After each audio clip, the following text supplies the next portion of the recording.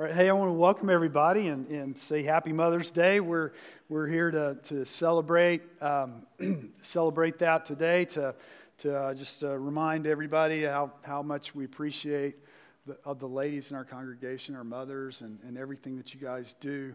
And as we do that, so today's sermon is on marriage, so we'll see how that works. I think it worked out in the first service, so hopefully it'll work out in this one as well. But so as we do that, we're going to ask three questions. The first one is, what is marriage? And we're going to jump around a little bit in the Bible today.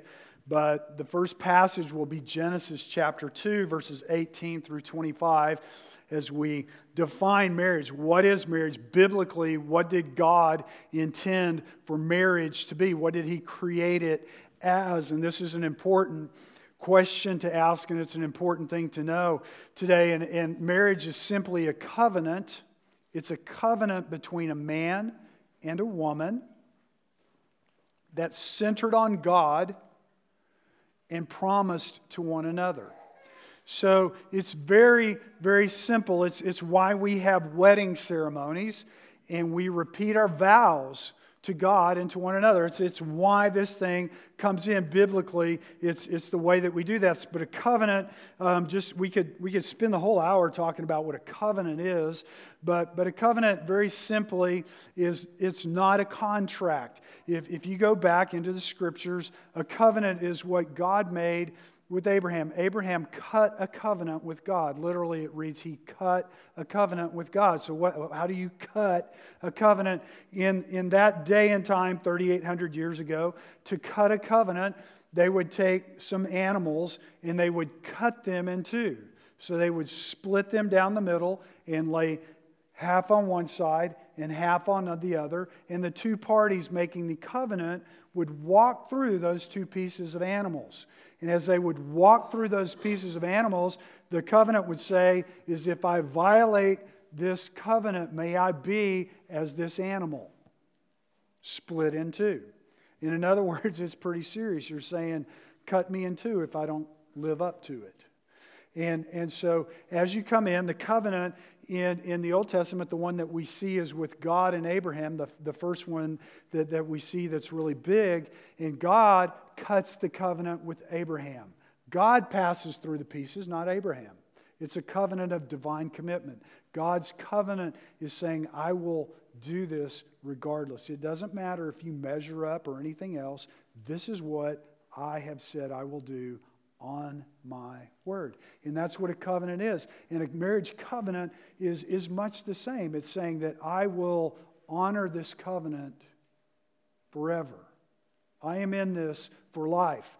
And so as we come into marriage, marriage is something that we enter into not irreverently, not emotionally, not on a whim, but it's something we enter into saying, this is till death do us part. It is a covenant that is for life. And so we have wedding ceremonies and we repeat our vows to God and then to one another. For instance, when I got married 33 years ago, the pastor said, now repeat after me.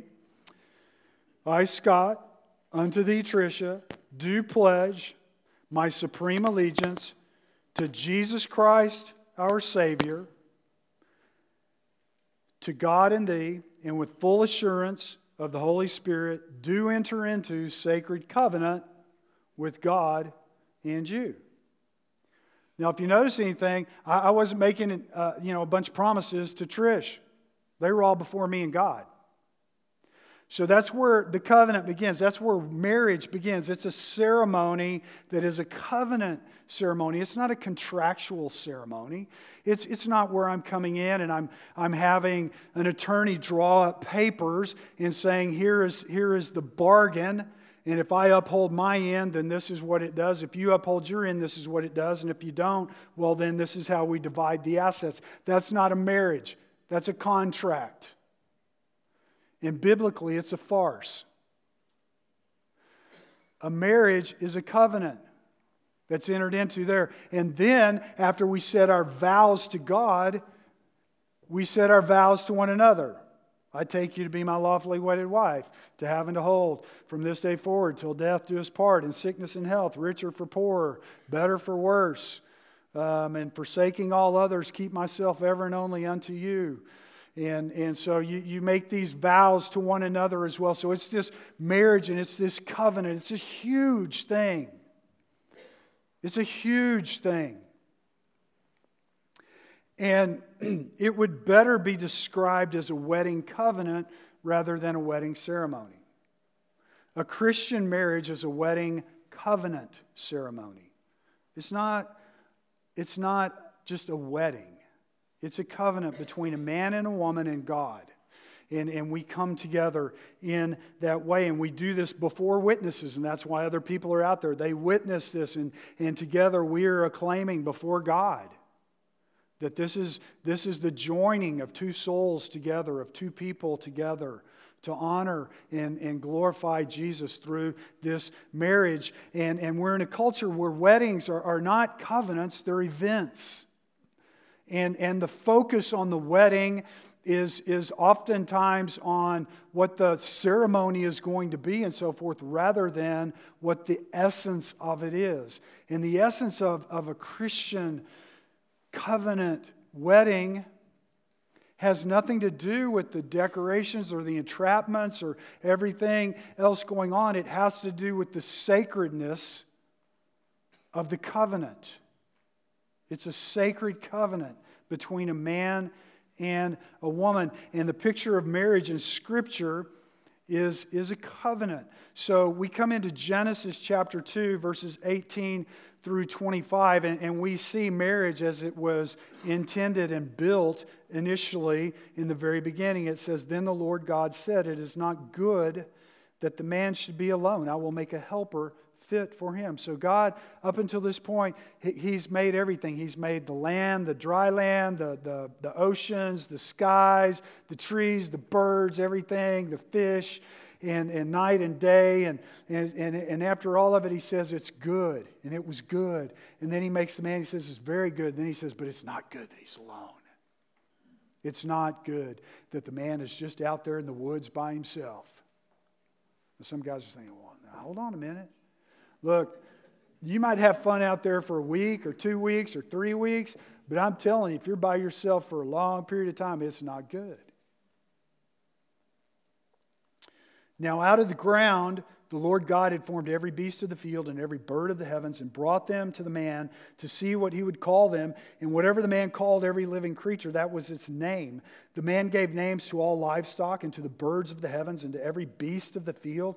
But for Adam there was not found a helper suitable for him. So the Lord God caused a deep sleep to fall upon the man. And while he slept, took one of his ribs and closed up his place with flesh. And the rib that the Lord God had taken from the man, He made into a woman and brought her to the man. Then the man said, This at last is bone of my bones and flesh of my flesh. She shall be called woman because she was taken out of man. Therefore a man shall leave his father and his mother and hold fast to his wife, and they shall become one flesh. And the man and his wife were both naked and were not ashamed. So that's marriage. That's how it began. It began in the garden. It was God's plan. He took the man, He took a rib out of his side, and He made a partner for the man that was made of him, but was different from him. And they perfectly complemented one another. And they came together in a union of one. And they were designed for each other. And they had full knowledge of God. And nothing separated them from God. If you come and you read in the early chapters of Genesis, you'll see that Adam and Eve walked in the cool of day with God. They had full knowledge of God. Imagine that. You know, we wonder what is the essence of God? What we have questions about God. They had no questions about God. Any question they had, they could ask, and He would answer. They had a face-to-face relationship, presence with the very presence of God. And they were before one another, it says, and they were naked and unashamed. They were fully exposed to one another. Now think about this. We talk about the differences between men and women and how we don't understand each other. They fully understood one another. They fully knew one another. They had nothing to hide from one another. They had nothing they were afraid to share with one another. They had nothing they held back from one another. Their marriage was literally perfect. They didn't even know that they didn't have clothes on. Now, kind of like, that's just kind of strange. Look, have you ever had that dream, and in that dream you're up in front of a crowd and you've got no clothes on? Or am I the only weird one? You know, it's like I'm totally exposed. Oh my gosh. And in there is no nightmare like that in this. They're fully open to one another. You see, that relationship is a reflection of what our relationship with God is to be. Fully exposed before God. Fully open with God. And sin has thrown in many complexities. When sin enters into, the first thing that happens is God makes them close. Because they're ashamed. And they no longer want to be exposed to one another. They no longer want other people to know what's in their heart.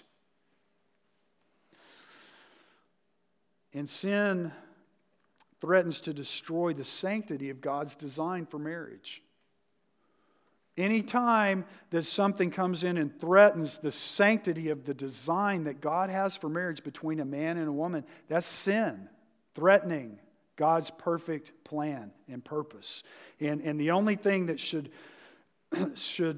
violate that is death. Marriage is a relationship, the union of a man and a woman in covenant relationship that is for life, till death do us part. The only thing that should break it is death, at which point there's no longer a covenant to be in effect. The covenant it ends with death. It's over. And the covenant is exclusive, meaning that the one flesh relationship is not to be physically or emotionally compromised in any shape, form, or fashion. That we are not to emotionally or physically be involved with another member of the opposite sex or same sex either. Anybody. That relationship is between us. Us. It's sacred. So that's what marriage is. It's very simple. It's very easily stated. It has a purpose, and that's where we're going to go next. So we know what marriage is. What is the purpose of marriage? So why? Why did God do things this way? I mean, when we come in, you kind of look at it and you go, it's really interesting. But the purpose is very simple, and we see that in Genesis 1:28. It says, and God blessed them, and God said to them, be fruitful and multiply and fill the earth and subdue it, and have dominion over the fish of the sea and over the birds of the heavens and over every living thing that moves on earth. Simply put, it was to produce godly offspring. God said, I want you to create out of the love relationship that you have for one another. Born out of that love for one another will come life. And that life, you will create life. And out of that life will be people who will care for my creation, who will be worshipers of me, who will love one another as you love one another, as we love one another. And coming in before that, so it was to fill the earth and to do that. So to produce godly offspring, it meant increasing the number of people on the planet who are in fellowship with God. A marriage is a covenant. It's a covenant. We've already stated this. It's a lifelong covenant. And the offspring of that union, when two people come together in marriage, there is a potential for life to come from that. And as we do that, those lives, those people, those little human beings are to be raised to love in covenant with God. They're to be raised to be like Jesus. In Malachi 2:15, God put it this way. He said, did He not make them one with a portion of their spirit in their union? And what was the one God seeking? Godly offspring. godly offspring. So guard yourselves in your spirit, and let none of you be faithless to the wife of your youth. So in the day of Malachi, men were leaving their wives. They were being unfaithful to the wife of their youth, their covenant partner. And God is saying, this is wrong. Why do you think I made marriage? Why do you think I put you and this woman together? Why do you think that in your youth, as you came together and you were madly in love with one another and you cared for one another and you desired one another, why do you think God did that?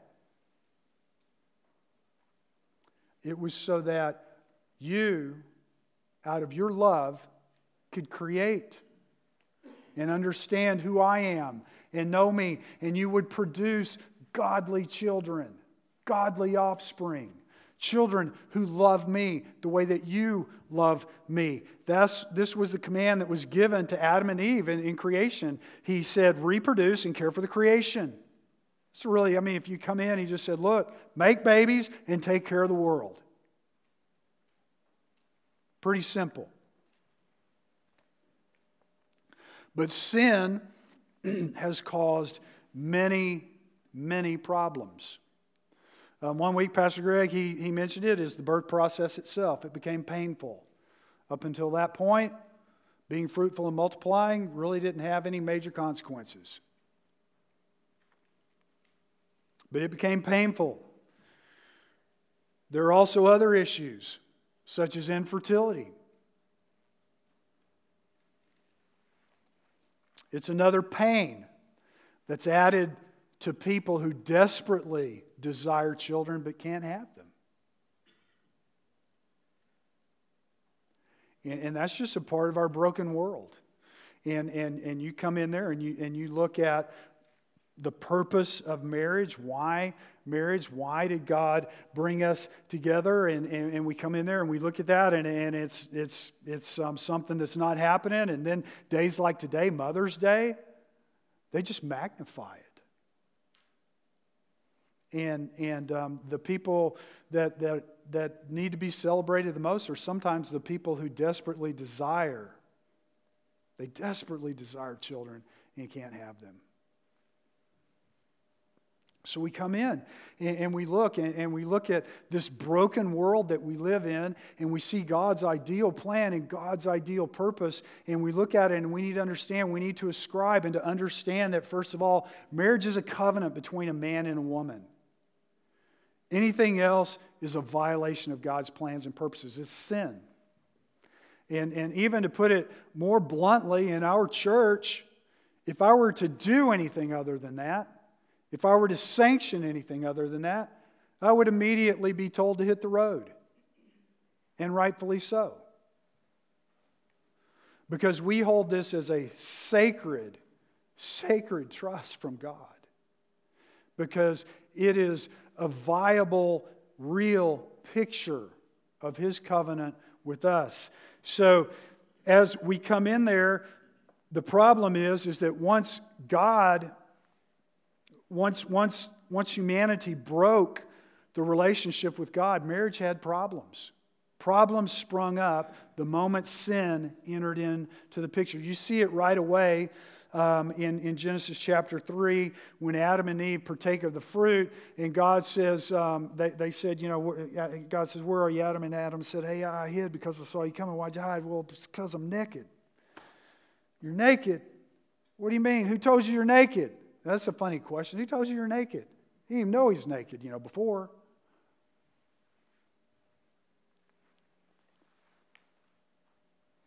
He said, what'd you do?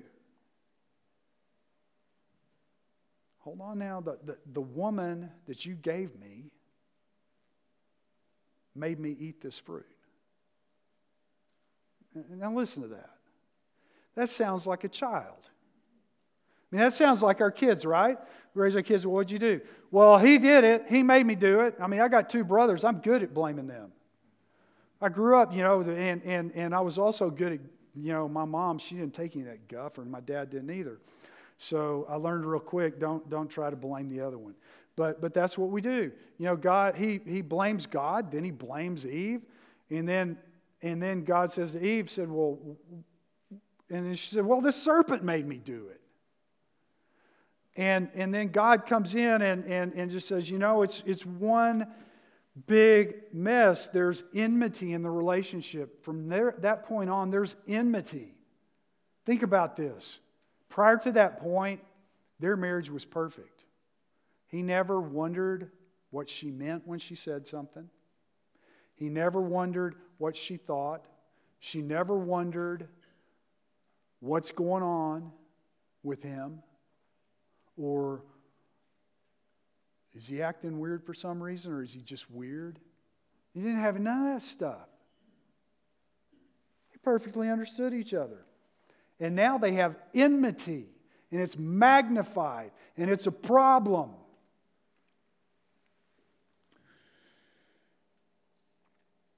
You see, the marriage relationship is a relationship that reflects God's covenant love for us, and there's the potential for new life to come out of it.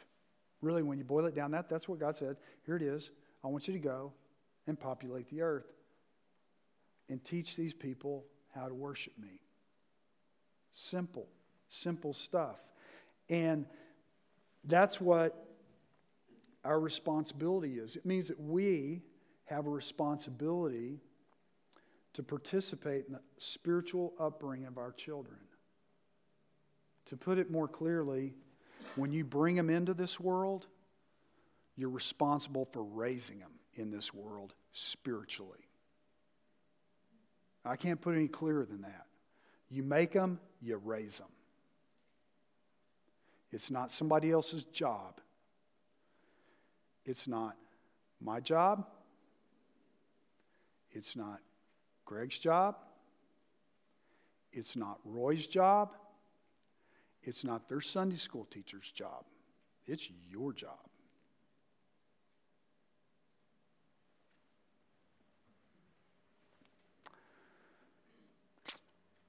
I'm your pastor and I love you. And it's your job. Because God said so. He said, I made them one to raise godly offspring.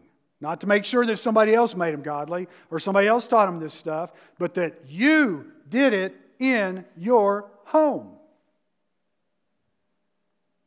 And that you were involved in the spiritual growth of your children. That you spent time with them. Well, I don't know how to do that. Nobody taught me how to do that. My parents didn't do that. I'm the first generation Christian in my home. It's real simple. You bring the little kid home. You put them to bed at night. You sing with them, no matter, and even if you don't know how to sing a lick, they think you sound beautiful. Because you love them. You pray with them. You read the Bible to them a little bit. Get a little kiddie Bible with pictures. And you just do that. And they see that as this is normal. We read the Scripture together each day. We pray each day. We have a house where people love Jesus. And then you raise your game up a notch. And you come in and you get involved with them in what's going on. For instance, we have Vacation Bible School coming up. What a phenomenal thing. I mean, what an amazing opportunity. You know that more people get saved in Vacation Bible School than anywhere else? I mean, it's amazing. And do you know that people will come drop their children off here? People who don't go to church at all. They'll drop their kids off here so that they can have 2.5, 3 hours of freedom. Because they don't see their children the way that we see ours. They don't see them as a responsibility and a privilege to raise as worshipers. But they're just wanting to, hey, that got free babysitting for 3 hours, let's do it. And we have the privilege. We have the privilege of teaching those kids about Jesus. And those kids will come to know Christ, and it's amazing. Sometimes their families will come in, and it's just the most amazing thing. So we bring them up, and we raise them in the training, in the admonition of the Lord. And that's a great thing. And so you come in, and you have not only the privilege, but you have the responsibility of participating. The responsibility.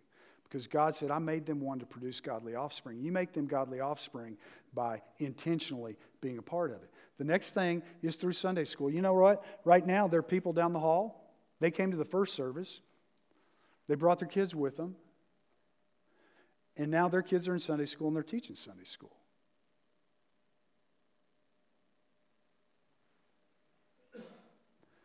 And you know, a lot of times you think, man, I can't bring my kids in there. I mean, they'll be crazy. Look, I don't ever notice kids.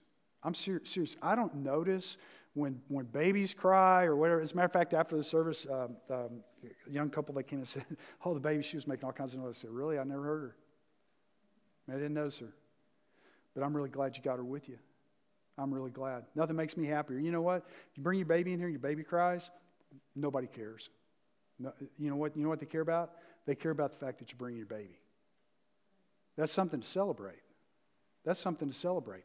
Because our children are a gift from God. And they're a privilege and an opportunity that we have to invest in their lives. So don't just come and dump them off down the hall and think somebody else is going to take care of them. Look, get involved in it. Be a part of it. Serve in there. Work with those children. And do that because you brought them into this world. Your God-given privilege is to spiritually invest in them. Look, my dad, as long as I can remember as a kid, we went to church. He took us to church. If my mom was sick, my dad took us to church, and he taught a boys' Sunday school class. I have no idea if he was a good teacher, bad teacher, in between, whatever. He was just my dad. I never had him for a teacher. Maybe my brothers did. I don't know. But he always taught this certain boys' class. My mom taught a girls' class. They just did it. And I just grew up thinking this is normal. And it's just something that God invites us into, and He gives us this opportunity to do. And as we come in there, this is an important time. It's a critical time in the life and development of your child spiritually as they come in here. This is the most important thing that people will do. Look, here's the deal. Here's the real truth. The real truth in the churches in America today. You know what we focus on? We're obsessed that our kids will get into the right college, that they'll get in a good school, that they'll turn out to be okay, all right, and that they'll get a good job.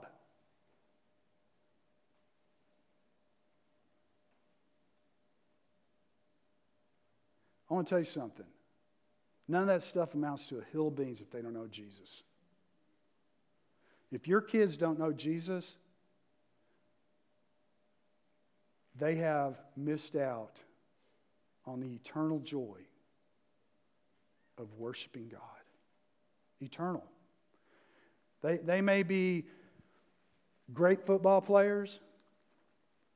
You can put your eggs in that basket. I'm from the South, so I'll say football. It's probably something else up here.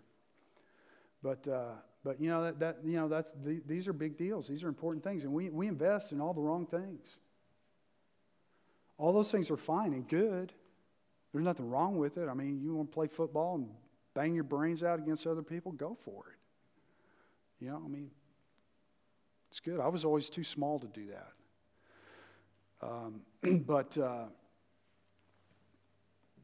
When guys outweigh you by 100 pounds, you don't want to go up against them.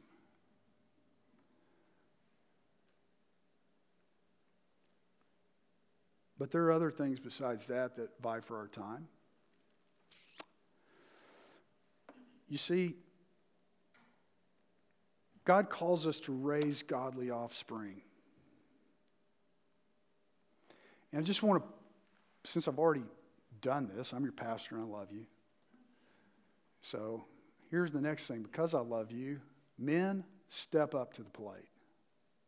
It's Mother's Day. Step up to the plate.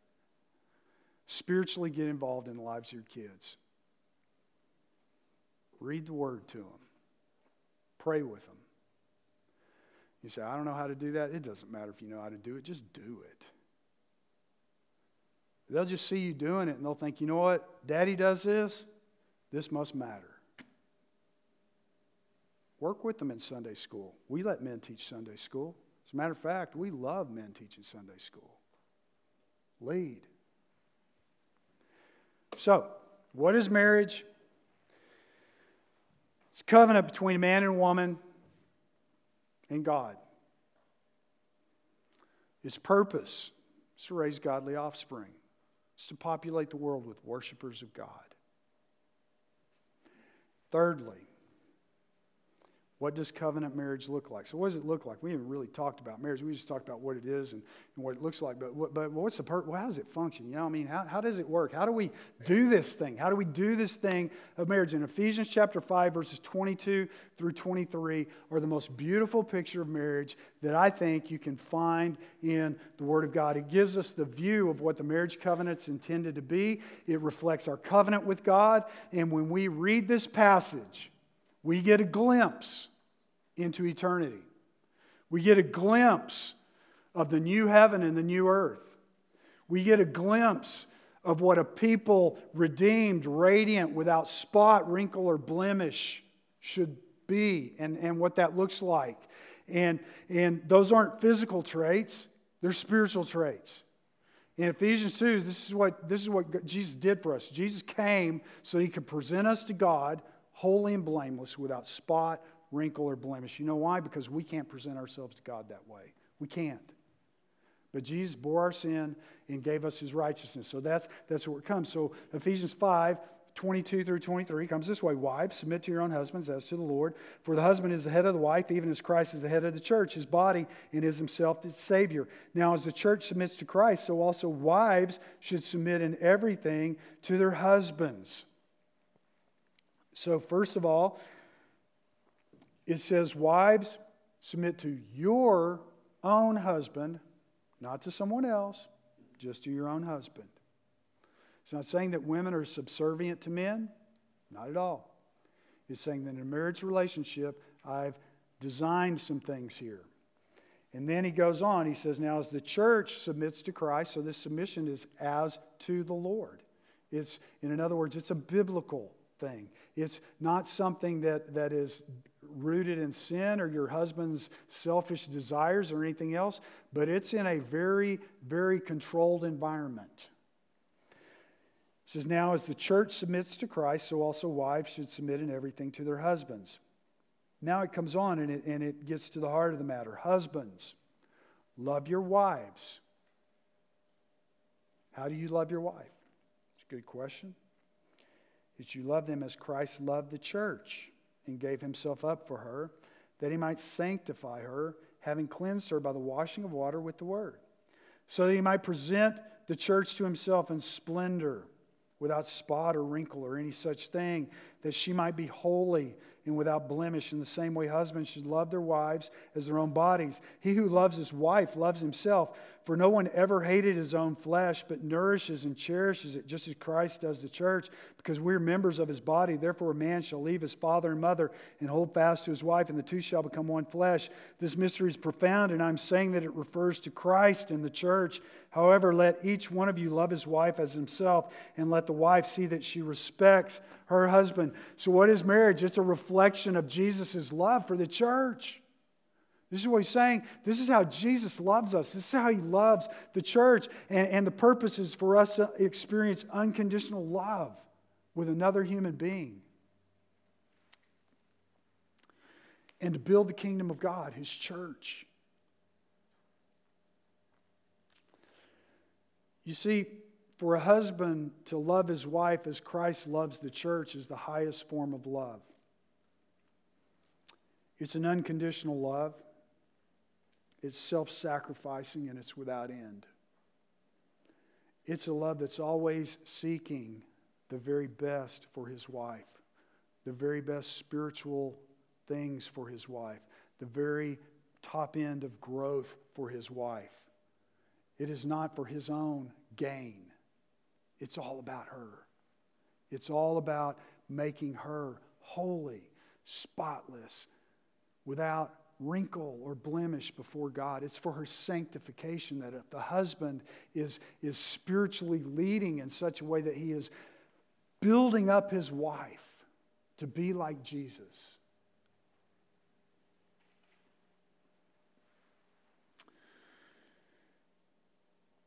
It means that everything that a man does is for her ultimate sanctification. It means being like Jesus. That's the man's role. It's a high, lofty goal. It's not for wimps. This is for the manliest of men, the toughest. Jesus is the model. Jesus was not a wimp. He's God in the flesh. God who became a man, who was born of a virgin, who walked a sinless life on this earth, who gave himself up on a cross, the most brutal death humanity's known. And he hung on that cross.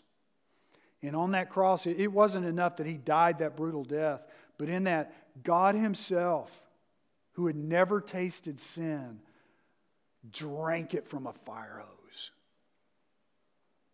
He took my sin, he took your sin, he took the sin of all the world. And he tasted it in that moment. And at that moment, all of the vileness of this world came upon God. And then he died. They placed him in a tomb, and on the third day, he rose from the grave and he conquered sin and death. And he offers his righteousness to us in place of our sin. That's the kind of love that Jesus had. That's the kind of man that he calls men to be to their wives. It's a high and lofty goal. You know, I've done lots of weddings, and I always talk about Ephesians 5. Because honestly, I think if you get Ephesians 5:22 to the end, you got her whooped. You can't mess up. You can't go wrong. And the first thing, man, when I read it, you know, every now and then I'll have one say, "Oh, they submit stuff." Hold on now. Okay, well, let's talk about it a minute. And once you explain that, and you say that this man, this submission is to a man who's being that, what do you think? What do you think? How would it be? Do you think you can follow him if he loves you the way that Jesus loves you? You think you can follow him if everything he does is for your well-being, not his own?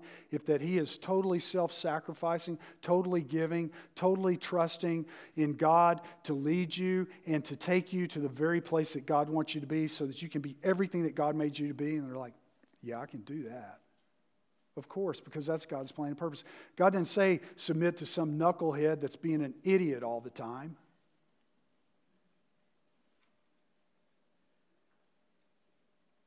No, he's telling you to stand true to the Word of God, and inside this relationship, you're both to do it. Both of you. So he says the submission is as to the Lord. Does Jesus ever ask you to do anything sinful? No. Does Jesus ever ask you to do anything that's destructive in your life? No. Does Jesus accept you when you fail? Yeah.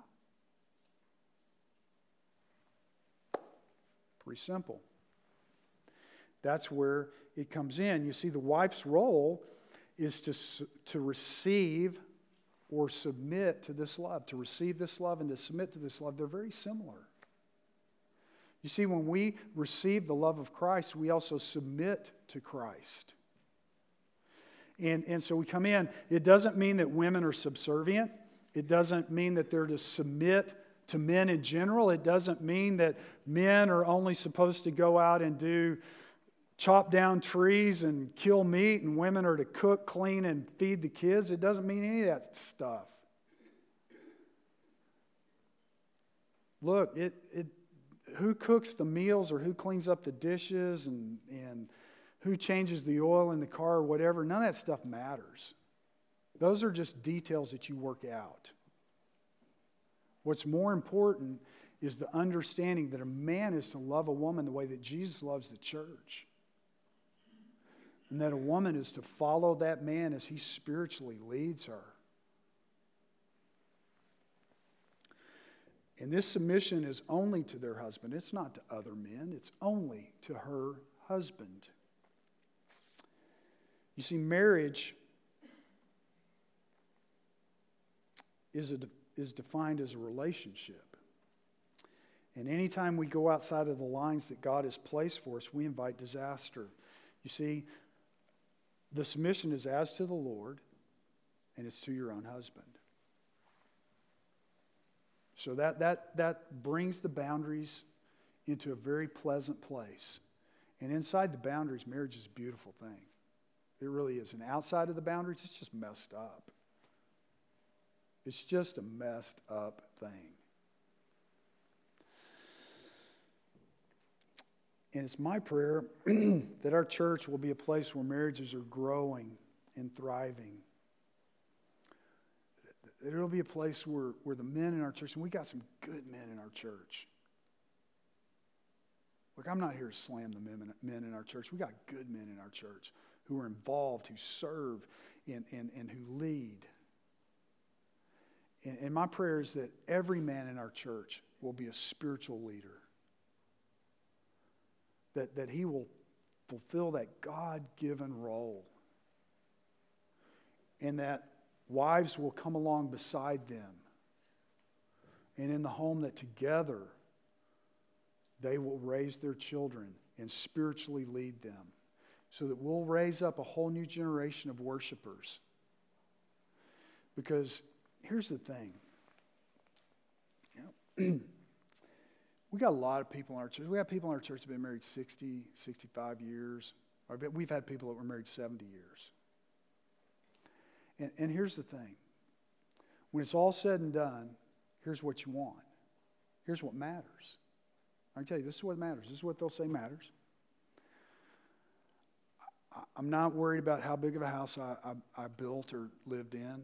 I'm not worried about how high up I climbed the ladder.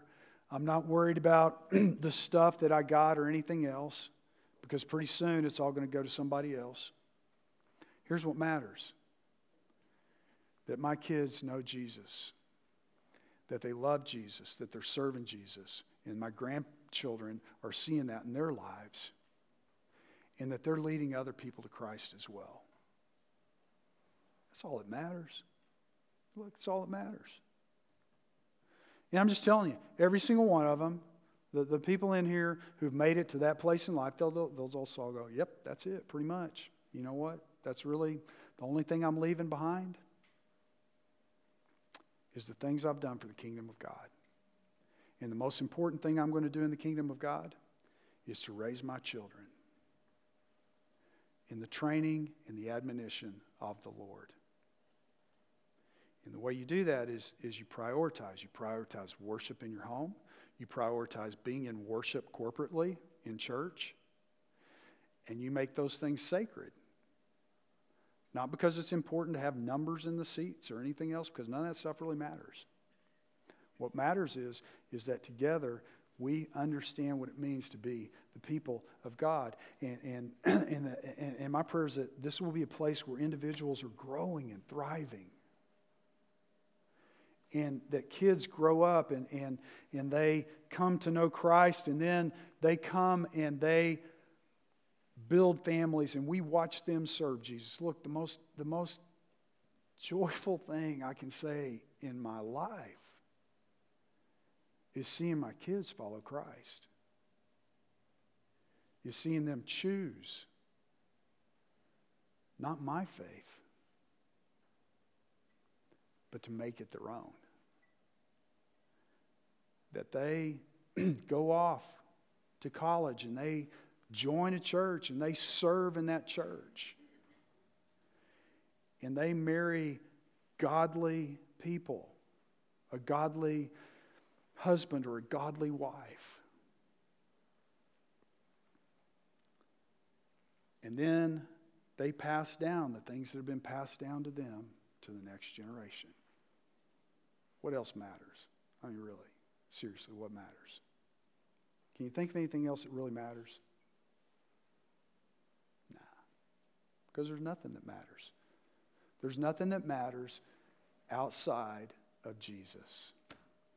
And inside of Jesus, man, it's a beautiful place with beautiful boundaries and beautiful things. Does that mean life's always going to be easy? No. Does it mean that there aren't going to be difficulties? No. Does it mean your kids aren't going to rebel? No. You'll get to experience all that good stuff. But in the end, stay true. Keep your nose to the wheel. And just understand that the Word of God will never return void. He's made a promise to us. He's given us a calling and a commission and a place. And I don't think there's anything more important about being together or better together, or whatever we're calling this series here in community, than understanding that stable marriages are a huge, huge part of it. And we got to be committed to that. And I want you to do that. So I just want you to examine your marriage relationship in terms of God's plans and God's purposes. And this will clearly show you whether your marriage is strong or weak. And look, just to push it just one more time further. Just to push it. If your marriage is weak, your worship is weak. If your marriage is weak, your relationship with God is weak. Because if your relationship with God is strong, you'll be committed to your marriage.